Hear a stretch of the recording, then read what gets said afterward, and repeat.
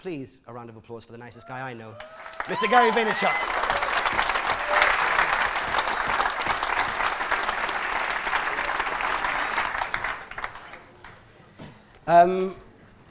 Looking into that camera, because a lot of people have seen Vaynerworld 1, and a lot of people right now in the YouTube world of the future are thinking about going to the laundrette and getting their laundry. They're thinking about doing the House of Cards back to back. They've got a lot of stuff they need to do in the future on YouTube.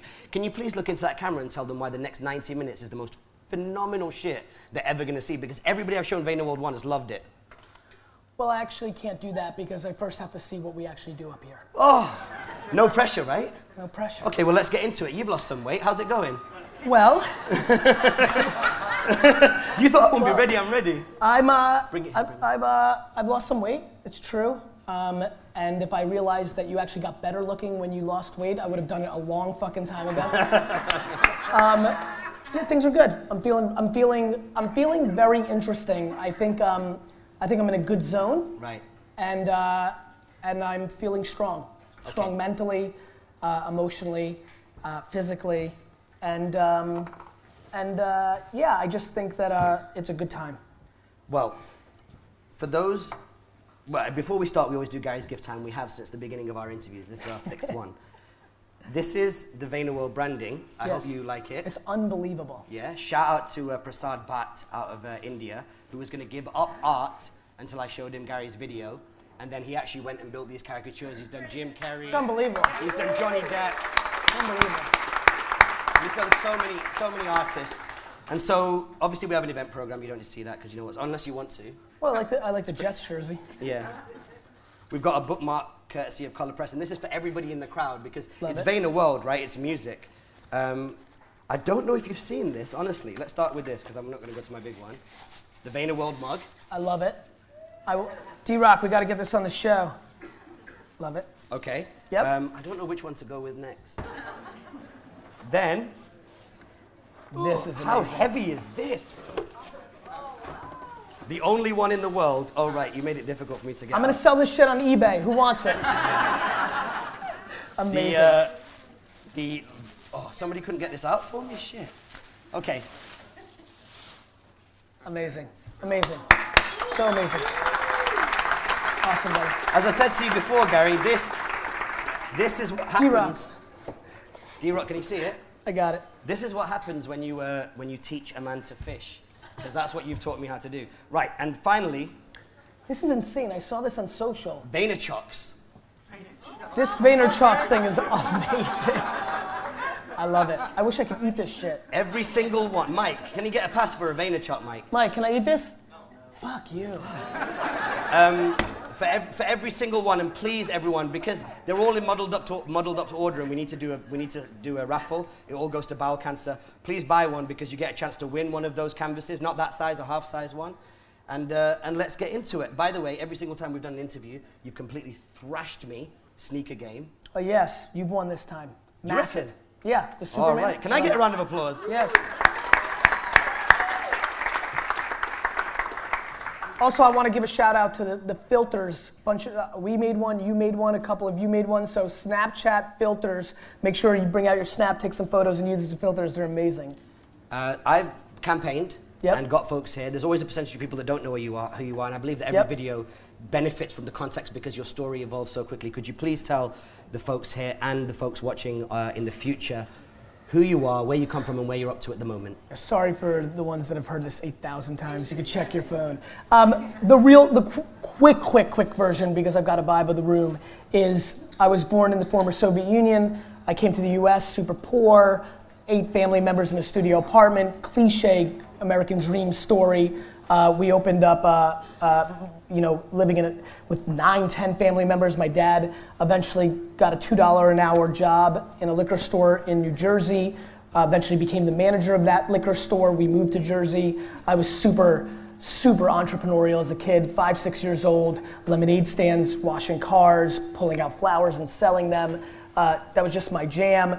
My dad eventually saved every dollar, opened up a small liquor store in Springfield, New Jersey, and dragged me into that business. I was making a couple $1,000s a weekend selling baseball cards, as a kid. So I was starting to make money as 13, 14 years old, but eventually my dad dragged me into the store, $2 an hour, and bagging ice, and that became my life. Fell in love with wine at 17 because I realized people collected it, and that kind of became the connection point for me around having a passion around my dad's business. Discovered the internet when I was 18, realized I could sell stuff on it very quickly, didn't grow up techie at all. Tough for the youngsters to know this, but like, didn't grow up with the internet, spent 30 minutes on a computer. 3 to 5 hours is probably the real number. 3 to 5 hours in my life on a computer by the time I was 18 years old, right? Discovered the web, realized I could sell on it, and in 1996 I launched WineLibrary.com, one of the first e-commerce wine businesses in America. Took over my dad's business in 98, and from 98 to, were you born in 98? Took over my dad's business in 98, and from 98 to 2003, in that 5-year window, the real reason I get to sit here is I made every right decision with every dollar I spent in our family business, whether it was e-commerce, email marketing, Google AdWords, banner ads, all of that, and grew it from a $3 to a $65 million a year business. YouTube came along in 06. I thought it was gonna be a big deal. I was right. I started a wine show, sat in front of a camera every day for 5 years and drinking wine for 20 minutes at a time. And that became Wine Library TV. Google buys YouTube for $2 billion. It freaks me out. I'm like, enough of being right and not really making the kind of bank I should be making for being so right. I'm gonna invest the next time I feel this. That next time was a couple months later at South by Southwest. Saw Twitter, thought it was gonna be the next big thing, invested in it, made a video that Twitter should pay attention, that Facebook should pay attention to Twitter, as Facebook had emerged and become the leader over MySpace. Went viral inside of Facebook.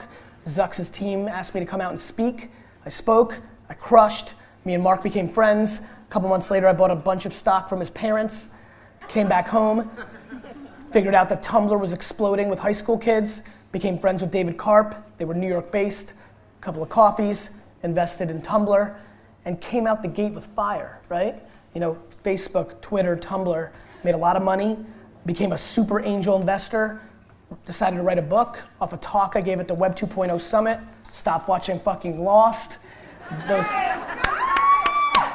Those words changed my career. Got off stage, 6 book deals in my inbox, took one, wrote a book called Crush It. That book went big. My brother graduated college, we started VaynerMedia. First 2 years I was dealing with being Gary Vee, speaking, the book, still running the wine business, investing, half-assing VaynerMedia, because AJ had it, and God, client service sucks. September 2011 was like, Jesus Christ, nobody's still paying attention to social media? Fuck it, I'll take it. Decided to be the CEO of VaynerMedia. We were 30 employees. Over the last 4 years, I've run that business, grown it from 30 to 650 people, from 3 million to 100 million in revenue. 18 months ago, kid emailed me and said, can I make a video about you? I said, sure. His name was D-Rock. Came, made a video called Clouds and Dirt. It felt right. I hired him full time. A couple weeks into him looking around the web to find other videos that I put out to mash up, I decided that it was time to do another show like Wine Library. Wanted to do it around Q&A, which is a place where I felt really comfortable. Started the Ask Gary Vee show. And have taken my content, my personal content, very seriously since. I've been really busy, lost 30 pounds, and here I am.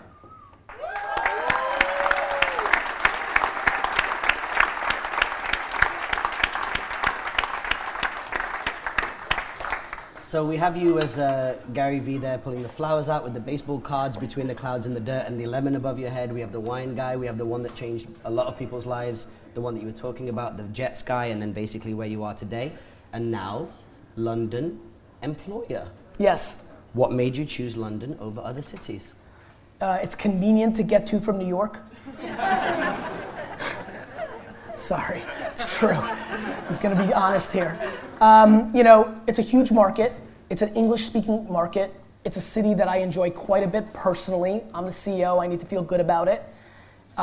It's the right place for us. And it was feeling like it was the right place, but what has happened here in the last 48 hours has been so remarkably obvious to me that it is the right choice for me, the company, and our careers. Had an incredible young man as an employee, Eric Fullwire, who worked with me, went to Boston, came back, thought he was the right guy, courted him with the idea in Austin, Texas at a South by two ago, and started mapping the plan. Have a lot of global brands that work with us, the biggest brands in the world, started really courting us to do, global. And this felt like the most practical, smartest, most convenient, and most vibrant marketplace that we could go next. And that's why we're here. Can we say bloody? We can say bloody. Which is fine. You like to... Cheers. You talk a lot about kind of like winning before you kind of start having the sale done before you sell. Are there any clients that we already won here? Brilliant. Are there any clients in particular that said, Gary, if you go there, we've got you? No. No? They've all innuendoed, but I felt like we were ready to move. I mean, preferably that's how I want it. Singapore is very much on my mind. And I think if I'm gonna go there, I'm gonna definitely have a client because this is convenient. Like if I need to be here every week, I can be here every week. I can fly in, fucking sleep for an hour real quick, bang it out to midnight, go back home the next morning. Like I can be here a lot, so that made me feel confident that I didn't need an anchor client to pay my bills. The business is big enough now that, I have a mental commitment to lose money in year one, VaynerMedia London. We won't, based on what I'm feeling right now, but I was planning on it. And based on what you're feeling right now, looking at things like HR, recruitment, what are some of the big pillars? What are the kind of big priorities that you think, okay, for London, I'm going to have to adjust or tailor that for the market? Or is it same as the US, one size fits all? We're very simple. Like we think that most businesses waste money on dumb shit. And when I look at the data around what these people are doing day in and day out, it's very similar to the US. We're doing more e-commerce here. It's more omni-channel. There's so much opportunity. And I don't think that the other agencies we compete with are selling the right stuff. And that's a white space. And so I don't think we have to tailor much. I mean, we're probably gonna have to tailor 47 things, but just like I couldn't tell you that this is worth your 90 minutes until it was over, I need to taste it. I need to come in and feel it. I need to run it. I need to do it. And then I can decide how we're gonna tailor it to this marketplace, not take any of my accomplishments ever before, because my friends, you're only as good as your last at bat. Nobody cares what you did yesterday. And so just because I've done well before doesn't mean I'm gonna do well here. I need to come with as much humility as I'm coming with bravado, feel it, execute, and then I'll know what those 4 to 7 inevitable tweaks I needed to do to make this successful. So let's make those 90 minutes worthwhile. Obviously, I'm used to interviewing you in promo cycle, where there'll be 3 interviews the same week before, or 10 immediately after. So I'm trying to come up with some unique questions to make it worthwhile. Firstly, if you had, Hot 97 makes some pretty cool videos, and they've got this thing called One Got to Go. So they'll take Pharrell, Timbaland, Dre, and somebody else, and they'll say, one of them's got to go, right? In terms of, you got to just palm that one to the side. I won't do that permanently, but of the 4 apps, Instagram, Snapchat, Facebook, and Twitter. If you switched one off for a year, if you could switch it off for a year only, is there too much noise there right now? Yes. What's the basis? Yes. Now you're in. You even say that as well as being in promo cycle for your book. You fuck it. It's gone. Twitter's my high school sweetheart. Yeah. Like Twitter made me. I love. Are you like that? I love Twitter, but I'm very, very disappointed that the product has not evolved for 5 years, and I think it's their fault, and I'm angry and disappointed. But and look. The one thing that makes me hesitate when I say Twitter so quickly is, and you guys that follow me the most know, I'm still easiest to get there. But if I had to kill one, what I would do is I would move. I've been challenging myself, and some of you felt it already. I've upped my engagement game on Snapchat aggressively. Snapchat's broken. I'm getting so many snaps that they're disappearing. I can't get them. Literally I'm getting so many that you're sending me something and I never see it because it only goes so far. It's not saving in the queue, and I'm like, fuck. So that's why I'm not promoting for you to engage. If Snapchat saved every one of your messages, I'd be pushing you more and be engaging with you more. But I'm getting too much volume in between being the actual CEO of a big company that when I get out of a meeting for 4 hours, if I know that I'm losing 100 or 200, I can't make that promise to you when I can't deliver. So I've been upping my Instagram engagement game. I've been able to do that. I'm obsessed with Facebook Live. Facebook Live's really interesting to me because unlike Periscope, when I go on Facebook Live, it's saving all of your comments like a normal Facebook post, and I can really, like tomorrow I got 12 hours to London, and what I love about London, by the way, some of my team's gonna laugh, this is my secret reason I'm so pumped we're here. The traveling here and then traveling home from here is a huge win for me because I actually get a night of sleep, and then I'm awake and I have that whole flight to really catch up, and when I land in New York it's still half day, so whatever fucked me between 9 and 3 p.m. I can still get to 2, and I feel fresh at the end of the day. So I'm excited. Tomorrow I'm gonna crush a bunch of work, and I'm gonna have 4 to 5, 6, 7 hours, and when I catch Wi-Fi, once we get over to the States, I'm gonna go into the Facebook Live video from last night's meetup, and I'm gonna reply to every one of you fuckers. And so I love that. So what Twitter does for me is it's, because I've been doing it for 10 years, it's a place where I can reply to you guys so well. I would just have to force my behavior on Instagram commenting and on Facebook Live and on Snapchat direct snaps to get back to that engagement. But the attention, like getting you to buy the book, getting you to watch the show, when I go in for that right hook, Twitter's a distant fourth, even though it has my most followers, in making it actually happen. I can check this out, this is scary as shit, and I'm sorry Twitter, but it's true. I can get more people to tweet at me if I put up a post right now on my Snapchat story than if I asked for it on Twitter itself for a tweet back. Do you know how fucked up that is? By the way, that sums up what I really trade. It's attention. You know when I always tell you it doesn't matter how many followers you have, and what you say is, yeah, easy to use for you to say million follower fuckface? I mean it. I mean it because I know my 33,000 last night stories, got it back up a little bit, getting a little more aggressive, 33,000 Snapchat stories last night has more depth of attention than my potential 1.2 million impressions on a tweet. Love it. Great. Good answer for everyone? All right, I'm going to come with unique ones, and they're going to have to come from a little bit from the left field. I thought that was good. Thank you, I appreciate it. I've been working pretty hard. I've been doing my own little daily V shows in terms of effort. Which show, if I could offer you, and I know you don't watch much content, so humor me. If I could offer you one of 2 shows on YouTube, which one would you watch? Daily V. Well, check this out for a segue. The Daily V with Sasha V set in 1970, or the Daily V set with Xander V set in 2050. Drops mic. That's a great question. That is a great question. I'm proud of you, but that's the best question you ever asked me. I would say the 6 interviews you don't have to watch because they're basically basic, but that was good. Basically basic. Sasha. Because my hope on that bet would be that I can see Xander, but I could never go and see what Sasha was doing in fucking Belarus. Right. Which, by the way, was some gangster shit I hear. Drinking some serious fucking vodka pops. Sasha. Yeah? Yeah, I'd be curious. You know, I knew my dad as a 40-year-old operator, which is insane. My dad was 44 years old when I was 22 and took over ops. Like, now that I'm 40, I'm like, my God.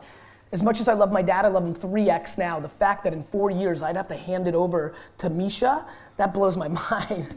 I'd love to see how and really the Sasha I want to see is Sasha 78 to 85. That's his prime. That's and his is way more interesting. I mean, you know, we lived humbly, you know, because our $3 million business was kicking $100,000, so we weren't rich. I love when people are like, oh, Gary Vee had $3 million. I didn't have $3 million, fuck faces. Wait, break the lingo. Was kicking, so there was 100,000 Guys, I was net. doing $3 million in sales on 10% gross profit, which means the business made $300,000 of profit before expenses. Yeah. Like, I wasn't fucking rolling. Like, every kid that raises $250,000 in seed fund had more money than I had to like roll my business. So enough with you stupid fucking idiots that think that. Number 2, my dad My dad fucking had zero. Like that would have been super fascinating to watch, like what it's like to make $87 a week and like roll in with like fucking no English and like fucking, that could have been some real interesting shit. Yeah. And you know, another way I was thinking about doing something new with you. You know what's super interesting as well? Go on. Daily Tamaravi. Like, you know, like my mom raised 3 kids. She never had one house cleaner. She never had one babysitter. I never slept a night in my house that my mom didn't sleep in that house as well. Like, you know, my parents are so much more my heroes than you guys hear me saying it, that you could never understand. Like, zero, like just zero. Like, came with nothing and like built a real life and built a foundation that allowed me to springboard off of, right? You know, I did not start from zero. And it's not that I started from a lot of money. Most people that I know literally could have started with just as much or a little bit even more, even though many I know start with less. It's that I started with like foundational shit that it gave me no choice but to win, both in self-esteem, in work ethic, in all the good shit, there was no loss. There was no way I was gonna lose. You know, I can kind of relate. I mean, child of an immigrant parent, they came over here in the 70s like a lot of Asians leaving East Africa, so I can dig it. The thing that my parents did though, as immigrants, which was so unique, and there's a lot of immigrants in this room, or children of immigrants, they let me be a shit student. And that fucks with me like you would not believe. Because I hang out with people all day who know that was like, that's the way out. When you're an immigrant and you come here with nothing, you teach your kids education here, US, everywhere, because that's the way out. And the fact that they audited me and allowed me to be me, yet pushed education on AJ. AJ was forced to be a great student. My mom parented my brother totally different than she parented me.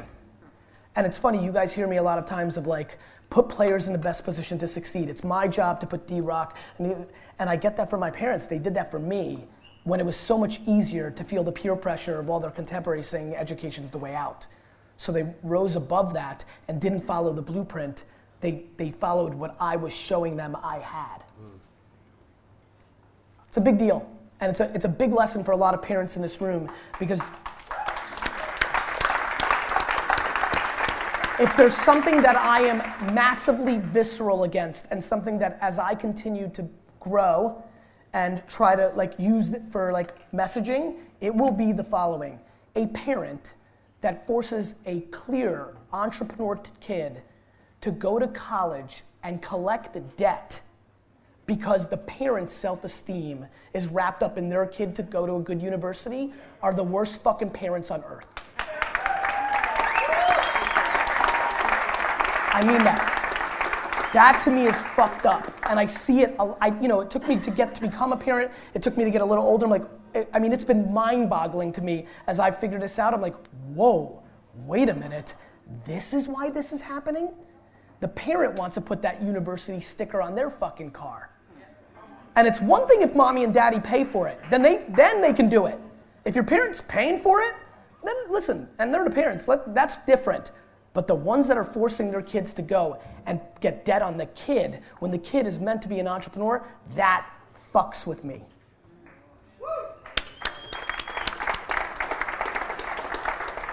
I've been hanging out with some other worlds. Like, I mean, firstly, if I'd not just come in from Dubai, I would have definitely had a T-shirt made that says "I love my parents," because the family that I'm from, we don't really say it enough. I'd have wore it as a T-shirt today. It turns out that we ended up wearing a pretty similar color combo. Well, tell them the truth. We texted each other this morning. Yeah, if this event makes no money, I'll sell you that number. But I've been hanging out with some new dudes recently, like getting some mentorship from them from a different world. So shout out to like Jonathan Worsley and Matt Weiss and all my bench crew that are here tonight. Thank you so much for helping out. But they've been teaching me this other stuff, and I wonder what your thoughts are on it. You know, your narrative is a lot around tech, it's around marketing, it's around entrepreneurship, it's around attitude and hustle, and we'll talk about hustle in a second, but I wonder, you're in so many vast business worlds with people that are giving you massive budgets or giving VaynerMedia massive budgets. What is the Gary Vaynerchuk conversation, if it happens, what is that conversation like when it comes to macroeconomics? You mentioned it in the new book. what do you talk about? Do you talk about oil prices, the slowdown in China, terrorism, US politics, commodities in Africa? Like, is there some, you must have an opinion on all that stuff. Maybe if it doesn't make it to the show, but around the big guys you talk to, like, give us a window in that. In those worlds, I listen a lot. I have opinions on macroeconomics. Can we get some? No, because I don't like being in the opinion business very much, believe it or not. I really don't. And let me explain. I understand what's like I'm a citizen of the world. I'm sharp enough. You know, I pay attention, but boy, do I not feel like I have the audacity to spit my points of view on things that I am just not educated on. The reason, you know, it's funny when people go to me, they're like, Gary Vee, you're cocky. I'm like, okay. I'm like, respect. And I'm like, here's why I'm cocky. I only talk about shit I really fucking know. Like, when you only talk about wine and marketing and business and technology startups and the New York Jets, and you really know it, you come with the audacity. Look, I know oil's collapsed. I know what happened in China in the first 60 days of their stock market. I understand what's going on with, I have thoughts on shit like everybody's teaching every kid right now how to be a developer because they think that that's a good way for them to make a living. But when every kid gets taught to be a developer, it commoditizes the skill, and all these kids that are being taught to be developers are gonna get paid $30,000 a year in 7 years because everybody can do it. So I've got thoughts, but I feel like I've got real strength, like top of class strength around human behavior and technology and selling and marketing. And so look, you can talk about a lot of things. And I've talked about 2 things in my life publicly, business and marketing and wine. And those are 2 things I really know. And look, we only have 1 at bat, and I don't wanna boil the ocean. And more importantly, I don't wanna dilute myself. You know, like, I know that if I keep talking about what I know, I'm gonna win. I really do. I know what my intent is around my brand and stuff like that, so I always feel good, and that's why I wanna have those conversations. I feel great about look, I've been right a lot more than people think. The truth is, I wasn't doing Daily V or Ask Gary V or producing content when I was on an island by myself on the East Coast talking about e-com in 1995, when everybody told me the internet was a fad. You know, I wasn't making some crazy video when I bought the word wine on Google AdWords telling you to buy AdWords, right? Like, I wasn't doing that. So I know my narrative. You've caught it somewhere along the way. I know where it's going. And so I think it's in my vested interest, and more importantly, it's my responsibility to do the right thing by people that you guys have allocated your attention to me. Attention, the single biggest asset that you could give me. And so I don't wanna kind of randomly spit shit that's kind of a whim or a thought, and I don't have time to fucking learn the oil market. Yeah. I feel you, I feel you. Well, thank you. I mean this because there's a lot of people that you guys respect and you retweet. I watch you, and when they talk, I listen, and they don't know what the fuck they're talking about. They're regurgitating shit they read. I get it. It's just real. The way I feel about these A- and B+, the way I feel about them, right? I don't want anybody to feel that about me in other categories. So I shut the fuck up. Let's talk about being historically right. It's important. It's really fucking important. Because a lot of you guys are spitting shit, and the smartest in that world see it, and you've lost before you even fucking started. Make sure you know what the fuck you're talking about. Yeah, that's right. I've struggled with something. I find it very easy to, not easy, but I enjoy applying some of the stuff that you teach. One thing I've struggled with when it comes to being historically right, and I know you don't like university, so don't bash my face in, but like, I wrote this dissertation back in 2001, right? It's and What's a dissertation? A dissertation is like your thesis. Kidding. And it's called M-Commerce, a revolutionary opportunity for businesses to get into the pockets of minds and consumers. In 2000, 2001, I was writing about apps, mobile banking, gaming, 3G before it came out, smartphones before the iPhone won the category, 4G, it's all in there. Of course you were, because it was widely available information. It wasn't. Yes, it was. I had to knock on, in 2000. Ready for this? I will spit for the next 20 minutes of everything that's gonna happen for the next 15, 20 years. I'll talk to you about VR, smartification, like the bottom line is, if you apply any homework to what people are doing, Companies are patenting and doing things that give you complete proxies and obviousness to where things are going. Artificial intelligence and VR, smartification, your refrigerator reordering your beer for you, which is the death of Tesco and Walmart around the world. That will happen in 20, like, you can do it. The key is, can you time it to make it actually mean something? The key is, can you do something about it? Let me tell you about my world in 2000. We didn't have, obviously, the blogs, the vast of information. I had to actually ring up and call up a lot of people, like, they were called one-to-one, Vodafone, these people in the back of the day. I don't care if the information was easy to get to, Raj. It was there, though. Right. So kudos, you fucking took time and figured it out. Yes, I get it. But my question is, one of your points is, and this is a harder one to apply, and I challenge anybody in the crowd to do this because I worry about it. When you say legacy is more important than currency, yes, you're absolutely right. A lot of people have built their personal brands following you and making predictions, which I think is one of the smartest things that you can do if you're that way inclined. How does one, with subtlety, go back and say, 7 years I called this, 7 years ago I called this, 5 years ago I called this, without sounding like an asshole? Well, there's a first part that really fucking matters. Let's talk about the part that really, really matters the most. If you're gonna recall and say, I told you so, you had to do shit in between that means that you did something with it. Right. To go sit on fucking Periscope for the next year right now and predict everything you can think of and then recall it is very different than what I did with social media, which was build a $100 million revenue business on the back of it, invest in 3 of the 5 biggest apps that were built within it. I not only predicted it, I fucking did things about it that made me rich as fuck. So that then allows me to recall it because it matters. To just sit here and guess, like, I think we're gonna build stores on Mars. And then what? When you're 92, be like, I told you. Who gives a fuck? So what's important is to not just predict, but to make your actions mimic your predictions. For example, BookScan. BookScan has the numbers of how many books are sold. Last week, I sold more books than the next 4,000 business books, or 1,500, some ungodly number combined for the week. I like that because that makes me feel special. But that's not why I'm telling you. Besides, I want to humble brag. What I did was I was like, holy fuck, that's crazy. So I looked at the list. And you know what I noticed? Something super fucking interesting.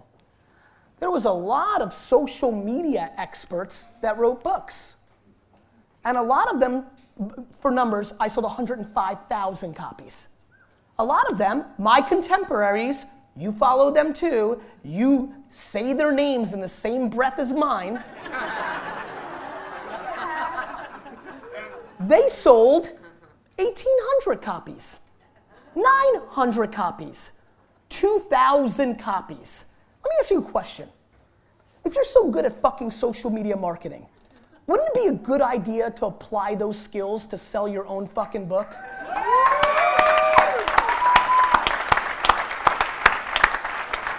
There's only one thing that matters, my friend. You can come with bravado and fire like I just did. You can be humble. You can go and do whatever the fuck you want. Only one thing is gonna play: results.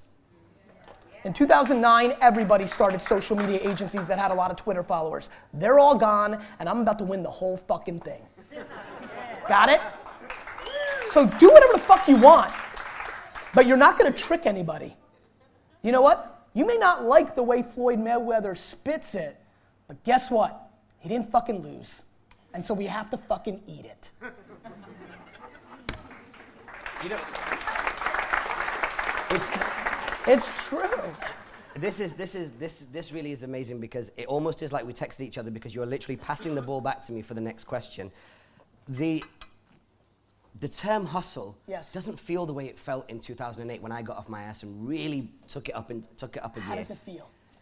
It feels like there's more water in it, it's diluted, there's more access points, there's more people using the term, it's more of a light term, it doesn't truly reflect the shittier side of hustling, which is really, it's quite difficult to commit yourself to personal growth and business growth and numbers and results. And I loved your new book because you've got this new child in your dialogue. You've mentioned it before, but it's really matured. It's self-awareness. And I love the contrast of hearing you talk about self-awareness versus talking about hustling. I put to you that maybe the rise of this self-awareness dialogue might be not the death of hustling, but certainly downplaying it, because anybody can call themselves a hustler and get away with it. But if you're truly self-aware, you can tell if a guy's self-aware or not. Look, everything's right up until that one point. What? Anybody can call themselves anything. Like, you can roll around and say you're self-aware too. I know people who tell me, because they know I like self-awareness, in my organization that are quite self-aware and they're fucking tone deaf. Again, it's actually a tremendous segue, the way you're setting up the question, to what I just said earlier. Call yourself an entrepreneur. Call yourself a hustler. Call yourself whatever you want. Please understand, not somebody that's charismatic and a great marketer like me, not somebody who's not, somebody who's better than me at it. You can say anything you want. The problem is, eventually that shit plays out. So here's the separation. When you say hustling, yeah. I found that during the hustle era, yeah. people took on more and more and more stuff. I've got a clothing line, I've got this, Self-awareness has forced people, or is forcing the better people, to strip stuff out. I agree. I think I've lived through this period as well. And you know, guys, when I was a kid, being an entrepreneur meant you were a loser. And it's fun to see the head shakes of the people that aren't 25. When you said you were, and if you're 40 or above, and you heard the term entrepreneur back in the day, it meant that you had ideas. And mommy and daddy were probably paying for your lifestyle, or you just were a straight loser. It was bad. And I didn't even, it's funny, I even found some sort of paper where it was like, what do you do for an occupation? And I wrote businessman, right? Which is now entrepreneur. And it's so crazy for me, because when this all started happening with entrepreneurship, 7, 10 years ago, 6 years ago, whatever, when it started bubbling, I was like, and it's so crazy how hot it is right now to be an entrepreneur. Like, literally young people think I'm cool, right? Like it's so crazy. It's crazy. And when I look at it, I'm like, my God. And at the time, I'm like, this is happening. This is so weird. This is amazing. Like, my thing is now pop culture. This is great.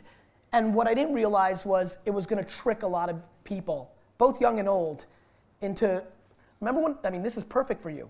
Do you remember when everybody, and by the way, I truly believe the last thing that looked like entrepreneur was hip hop artist. Still.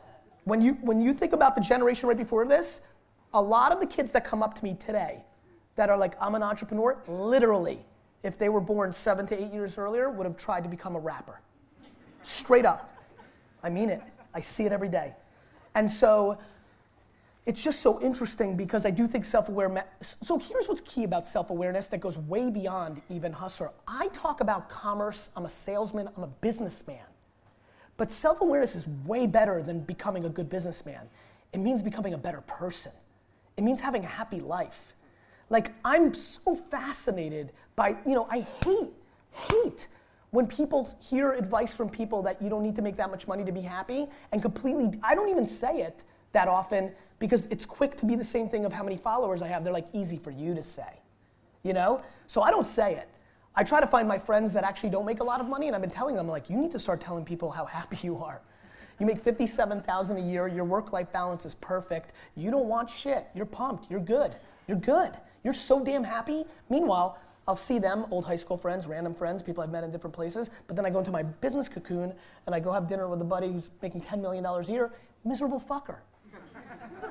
And I'm like, this is so intense. You start looking at studies where they go into these places where it's the most remote parts of the world, and they're the happiest. They don't have shit. They're this happy. And fucking people are not happy. The reason, and I'm very proud about what I'm about to say.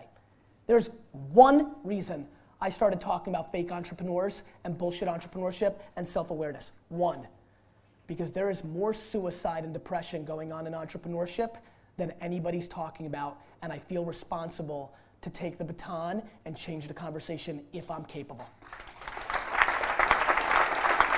One,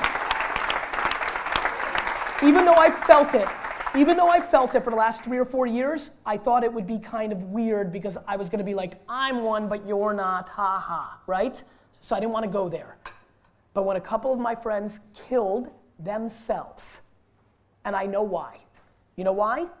because their business failed. And the market's telling everybody, everybody's gonna win. Got it? Then I'm like, I'm part of an ecosystem that's doing something wrong. And then when I started really looking, you know, that hit me, as you can imagine. And when I say friends, I mean solid acquaintance. I would say the level we're at. We're friends, but, you know, busy, we don't get, like, that, you know? That hurts. And then, you know how life is funny. Then you, like, right off of that news, I go into 4 or 5 pitch meetings, pitching me startups, and I'm like, these kids aren't entrepreneurs. This is rich kid Charlie, who never had adversity in his life, and he's rich, and his dad got him all his connections, and he just wants to do it because everybody at Harvard's doing it, right? And it's actually more practical than getting a job. You raise money, you learn. If you lose, who gives a fuck? Like, and I'm like, shit's broken. So, do you think it's fun for me that everybody comments and shares stuff and the press picks up? Gary Vee says, no, you know, entrepreneurship is born, you can't do it. And then every comment, a person that never has heard of me before is like, fuck this guy, fuck this guy, fuck this guy. It's not fun.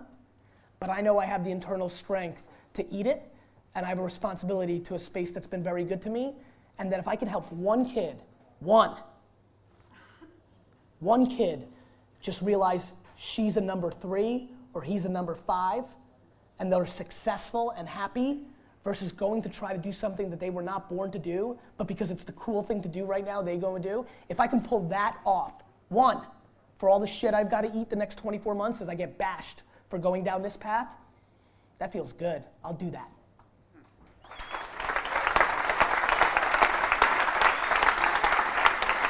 And guys,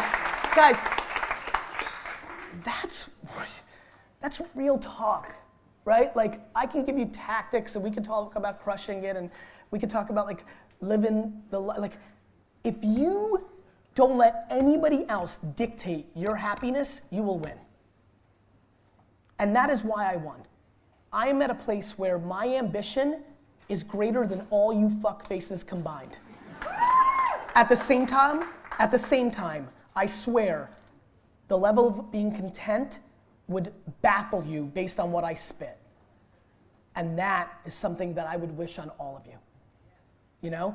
And so I want to figure out new ways to elevate the conversation, because, and by the way, one of the reasons I went into a cocoon and built another business, not on your backs, is because I wanted to have the platform to be able to say the shit I'm saying tonight, right? That I'd have the actual credit to do that, because I'm building businesses. I'm a real entrepreneur. I'm better than you guys think. You just haven't figured it out yet. I mean it. And you haven't figured it out yet because I haven't done it yet. That I'll make a prediction on. I'm gonna fucking win at a level that's gonna confuse people, because I'm that good. I feel you.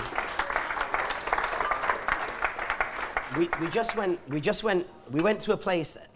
This is magnificent. We went to a little bit of a dark place. But for me personally, as a creative that spent a lot of time and effort coming up with these questions, I'm so glad that we did. There's another question that I have that, again, it's like you're throwing me the ball back. You've gone through a range of emotions and a tremendous amount of effort, and you've now hit the ripe old age of 40. Congratulations. Thank you. Does that get a round of applause? Because 40 is pretty good, right? Like, it's unbelievable how much I would give up, AKA all of it, to be 25.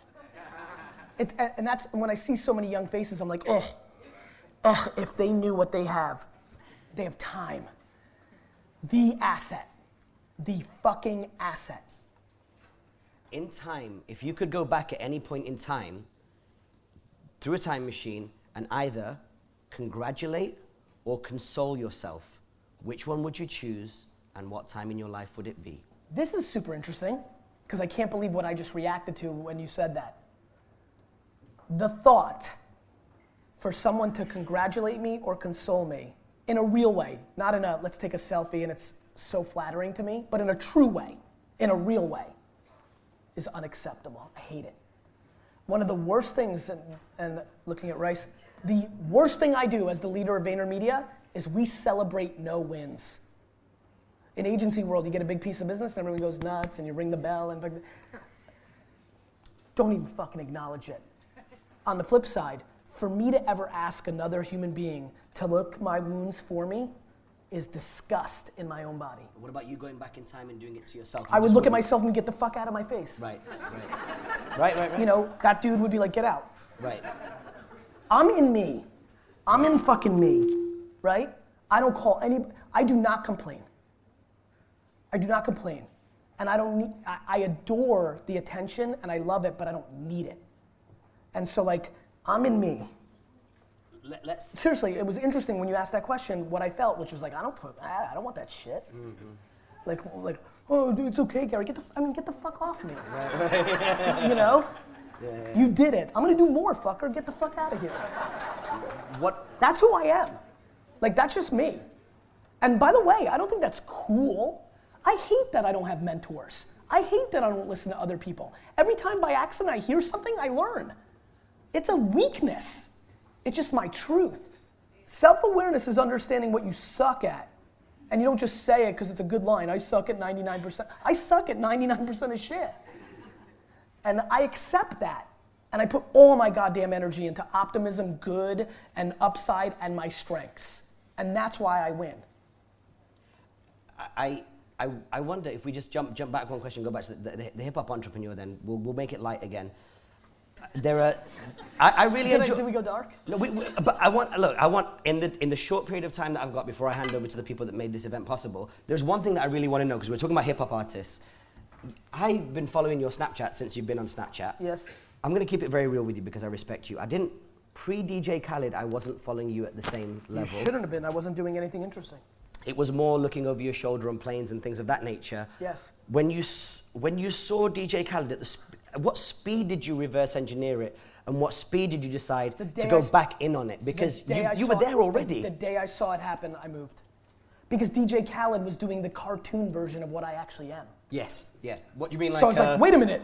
The kids like it? Fuck it. I'll give them the real one. Yeah. The more animated, the petrol, like the rocket fuel version, right? No, it wasn't the rocket fuel version. No? They just wanted to talk about motivation in business. Right. And I'm like, cool, then I'll really give it to you because I've got that. Right. And was there any particular process? Did you go, Kevin, and just start? No, now? I'm like, what the fuck, DJ Khaled? I'm like, cool, let's do this. Yeah. And by the way, DJ Khaled's way more famous than me and mainstream and first mover advantage. So I didn't say I'm gonna get more views. I'm like, shit.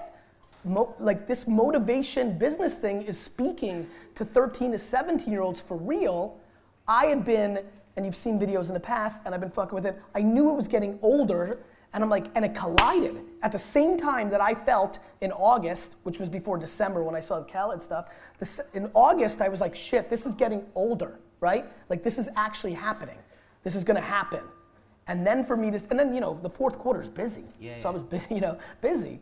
And then to see the Khaled phenomenon happen in mid-November, and then really pop December, and then serendipity took over. If Khaled popped in July, I wouldn't have been able to move. But because I was on vacation, and I had time, and I begged Lizzie for me to dig a little bit during the vacation, I had the time to really synthesize what the fuck was happening, and I was like, my God, not only is it about to get older, good for me, as it matures up, but younger is also fundamentally overreacting to a business motivation content play. This is interesting. So if you continue to water that plant, we've both been around in the 80s and 90s. We saw that the music industry existed prior to hip hop, and hip hop, the genre, took ownership of for a long period of time, especially the golden age in the 90s. It's like everything that you got on the music CD record platform was hip hop. Is it possible for a genre, you've got big personalities like Charlemagne the God and Peter Rosenberg and all these people, Combat Jack. Is it possible for a genre of music or a genre of lifestyle of culture to own a media? No, because I don't think hip hop owned it. I mean, to say hip hop owned that era would be so disrespectful to Nirvana and that whole movement and many other things that happened. So it owned it for you, it owned it for me. But boy, do I know a lot of my high school friends that were fucking bashing their heads to different kind of music. So no, but there's themes. And look, I mean, these themes last forever. Yeah. And by the way, hip hop changed the world. Like fundamentally, what it did for racism and culture is so phenomenal. It's such a special thing. It really, really is. And there's a lot of us that are 30 to 45 that are really changed because of it. And that's trickled down. And now the 20 and under don't even realize it. We see it on them. But it is their only norm because it became mainstreamed. But you know this, in 2009, thank you, in 2008 actually, I made a video that said tech was about to become hip hop. The whole entrepreneur becoming the rock star was obvious to me 7, 8 years ago. You can go find the video, it's there. That's what's cool about documenting this shit. I saw it. So what's happening now with the business people becoming famous makes sense to me. And I love that this entrepreneurship thing, I think entrepreneurship is unbelievable. I think capitalism, I love guys, if I ever really lose big, like if Vayner goes out of business, I will stun you with my reaction. With the same level that I sit up here with bravado and ego, you will see humility that would make your head spin. I would make Connor's reaction to his loss seem like he was bloating. I will be like, I suck, I deserve it, because I care about the market and capitalism and meritocracy more than I care about myself. And so that's a big deal to me. That's why I wanted to do well, which is why I feel a sense of responsibility of making sure we tweak it and don't let it become watered down and become a bad thing. Got it? Yeah. And you're a leading voice. You were talking before about being a world citizen, and everyone knows that you can come up with sharp observations when it comes to the evolution of brands. You've been traveling, we've met all over the place over the last 8 years. Do you feel, as a result of where the US is right now, that, especially with Trump and so on, that brand America is evolving? And is it evolving into a downward direction? Because you just said hip-hop did so much for racism, and I just wonder, is objectively, because you're here, listen, like, do you think... I was born in Russia, so... Is brand, I remember in the 90s, 80s, a lot of folks here remember Axel Foley, Beverly Hills Cop, New Kids on the Block. Getting to America was like, oh shit, like, it was a rite of cultural passage. Do you think it's evolving? Do I think it's what? Do you think it's evolving? Do you think that? Of course I think it's evolving. But do you think every empire falls? America's empire will fall. I'd like it not to fall while I'm alive. Of course it's evolving, but I don't think it's bad or good. And more importantly, all my friends, and don't forget, if you are wealthy, if you live on the coasts of America, there's 2 Americas. There's New York, LA, San Francisco, and then there's the rest. It's different. There's America, and then there's America. There's 2 Americas. And by the way, guys, London is different than the suburbs and the outskirts of this always happens. This is not a country thing. This is a class thing. This is a whole different thing. So do I think it's evolving? Like I would tell, and like I have told all my friends who say that if Trump wins, they're going to Canada, or if Hillary wins, they're going to England. I'll tell them the same thing. Great, do you? Show me the alternative. I don't know, to me, I love when people are like, China. China is a communist country that has capitalistic tendencies. Go do business in China. Come back and report to me how capitalistic it is. Look, I never think America is high as people think, and I never think it's as low as people think, and I think you're, just like I said before, and it will be the theme of my life probably forever at this point, because it's just the truth. Your actions speak louder than your words. So talk whatever you want to talk, do whatever you want to do, it is what it is. Do I think that I want negative things to happen? No, I do not. But the world is in a complicated place and it's always evolving, right? How do you think somebody whose parent died yesterday in Belgium feels about some geopolitical issues? I'm gonna guess different than I feel. So I'm not gonna, or how do you feel in the reverse of that when the young brown boy in Belgium got punched in the face yesterday and he's the greatest fucking kid on earth? How do you think he feels? So come on, this is like when people are like, millennials. There's no millennials.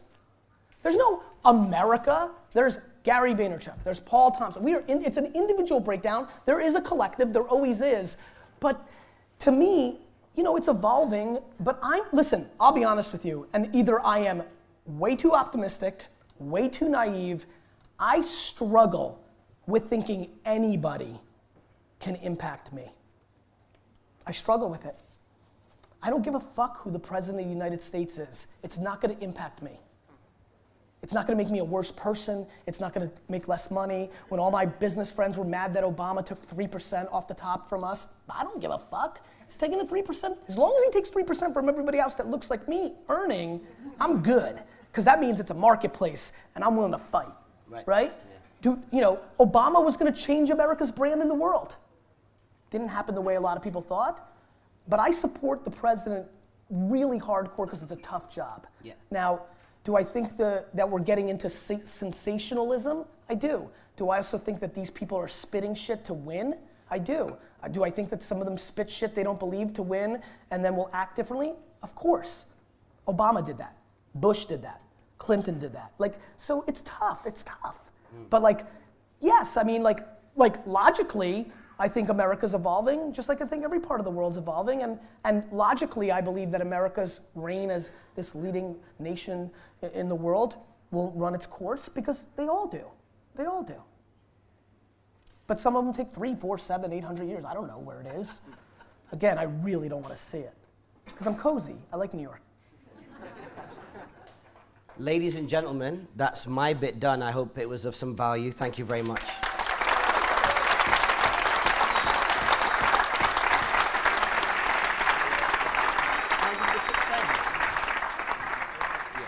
I hope I can read them. We have for Q&A. We've got plenty of time. Yes. But we had 6 you guys folks. Want some questions?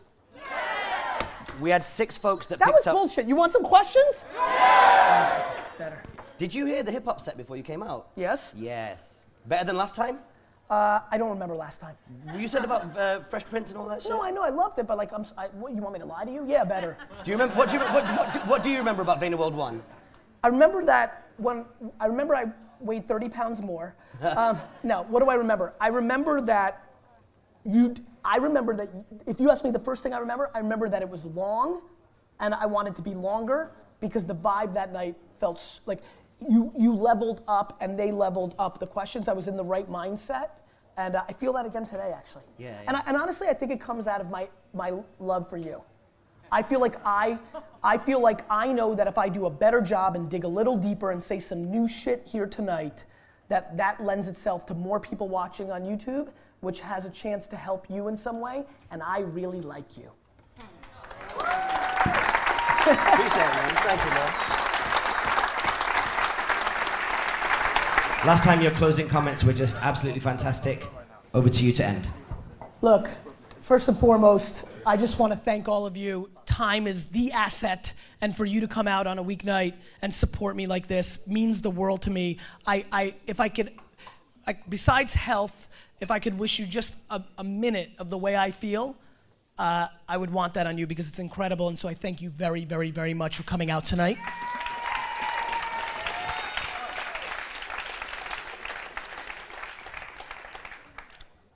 I just really think, I really believe this from the bottom of my heart. I think we only live one time, and and we don't act like it. And like, you can already, whether you're 19 or 52 and a half, you can already now think about so many times, even at 19, let alone so many times that you're like, oh shit. Brandon, my best friend, who I grew up with, baseball cards, who runs a wine library. I lived on the bottom floor, he lived above me in a building for 3 years during the wine library days, and I would tell him all the time, because I'm aware of this, I would say, we're gonna look back at these days, we don't hang out enough. Like, we're just both laying, and like we don't hang out enough. We're never gonna have this back, and we didn't take enough advantage of it. You know, that lovely lady, Paper Route, you here still? Like, when I say I don't respect somebody else's point of view enough, your mom's not living your life. Like, it's just the truth. Like, one life. And all the self-awareness and all the hustle and they're just different little trigger points that may make sense to somebody in this room based on what's going on in their life. But the biggest thing I could hope on you is that when you get to the end, because let me tell you a thing I don't talk about a whole lot that I've talked about a little bit if you really follow me, which is the following. In my 20s, I spent an enormous amount of time hanging out with 90-year-old people. A lot. It was a strategy. I was like, fuck it, these people did it. Right? Let's see what they have to say. I thought it'd be interesting. As you heard tonight, I love tasting it, doing it. That's how you know. You can have your theories. You can read guru shit, but living it is the game. And it was unbelievably intense for me as somebody who was so ambitious at the time, how many of them literally, one by one, at airport, park or park, event or event, bar or bar, every one of them, to a T, started with, tell me about your life. I'm a young kid, I'm hungry, you're old. I wanna know, tell me about your life. Every one of them, all of them, started with, I wish. All of them. I wish. They grew up in a generation that did not have the internet. It was not practical to do all the amazing things we could be doing. They all wished. They wished they worked harder. They wished they spent more time with their family. They wished they didn't listen to their mom and did what they wanted to do. They wished, they wished, they wished. The biggest poison in us is regret. It's poison. And I push so hard, and will, through my vehicle, which isn't meditation, which isn't health and wellness, which isn't nonprofit. My vehicle's business. I can't help it. It's what I love. I love building businesses. I love competing with you. I want to beat you. I love that game. But through that vehicle, I will always push a lack of regret and awareness to how good it really is. You're more than welcome to tell me about how bad it is or why you can't, because or what, but it's just not true. Because if anybody ever did it, then you can too. And so I leave you with this. If you leave with anything tonight, it's stop making excuses, stop complaining. Nobody's listening. They may pretend they're listening. The market doesn't care. What you need to do is make one person happy, you. Then you can make everybody else happy. You know why I like making people happy? Because I'm already happy. And so I implore you to take this last little rant and really look at your fucking face and understand, are you doing the things that are putting you in a position to succeed, not just in a business world, but in life? Because it's super important, because boy, when you're happy in life, your fucking business can roll. And so I'm just trying to figure it out. And I've been trying to figure it out in front of you for the last 7-8 years, trying to figure out the unlocks, EQ, IQ, self-awareness, hustle. I don't know what they are. You know why? Because like I told my man, it's 330 different unlocks. And so I'll go to all of them. They're all tried and true. And one might hit you. Yeah, it was hard work because I'm actually lazy. I talk a good game, but I'm full of shit. Or it might be something else. But fuck, one. And so, you decided to sit? You're into this, right? It's good, right? This is some good shit. You're gonna remember this? Good. One fucking life. And if you wanna come and sit on the stage, and fucking do it. And if you wanna, one life, my friends, one time. And honestly, I'll leave you with this because a lot of you need it. How you make your money is more important than how much you make. Love you.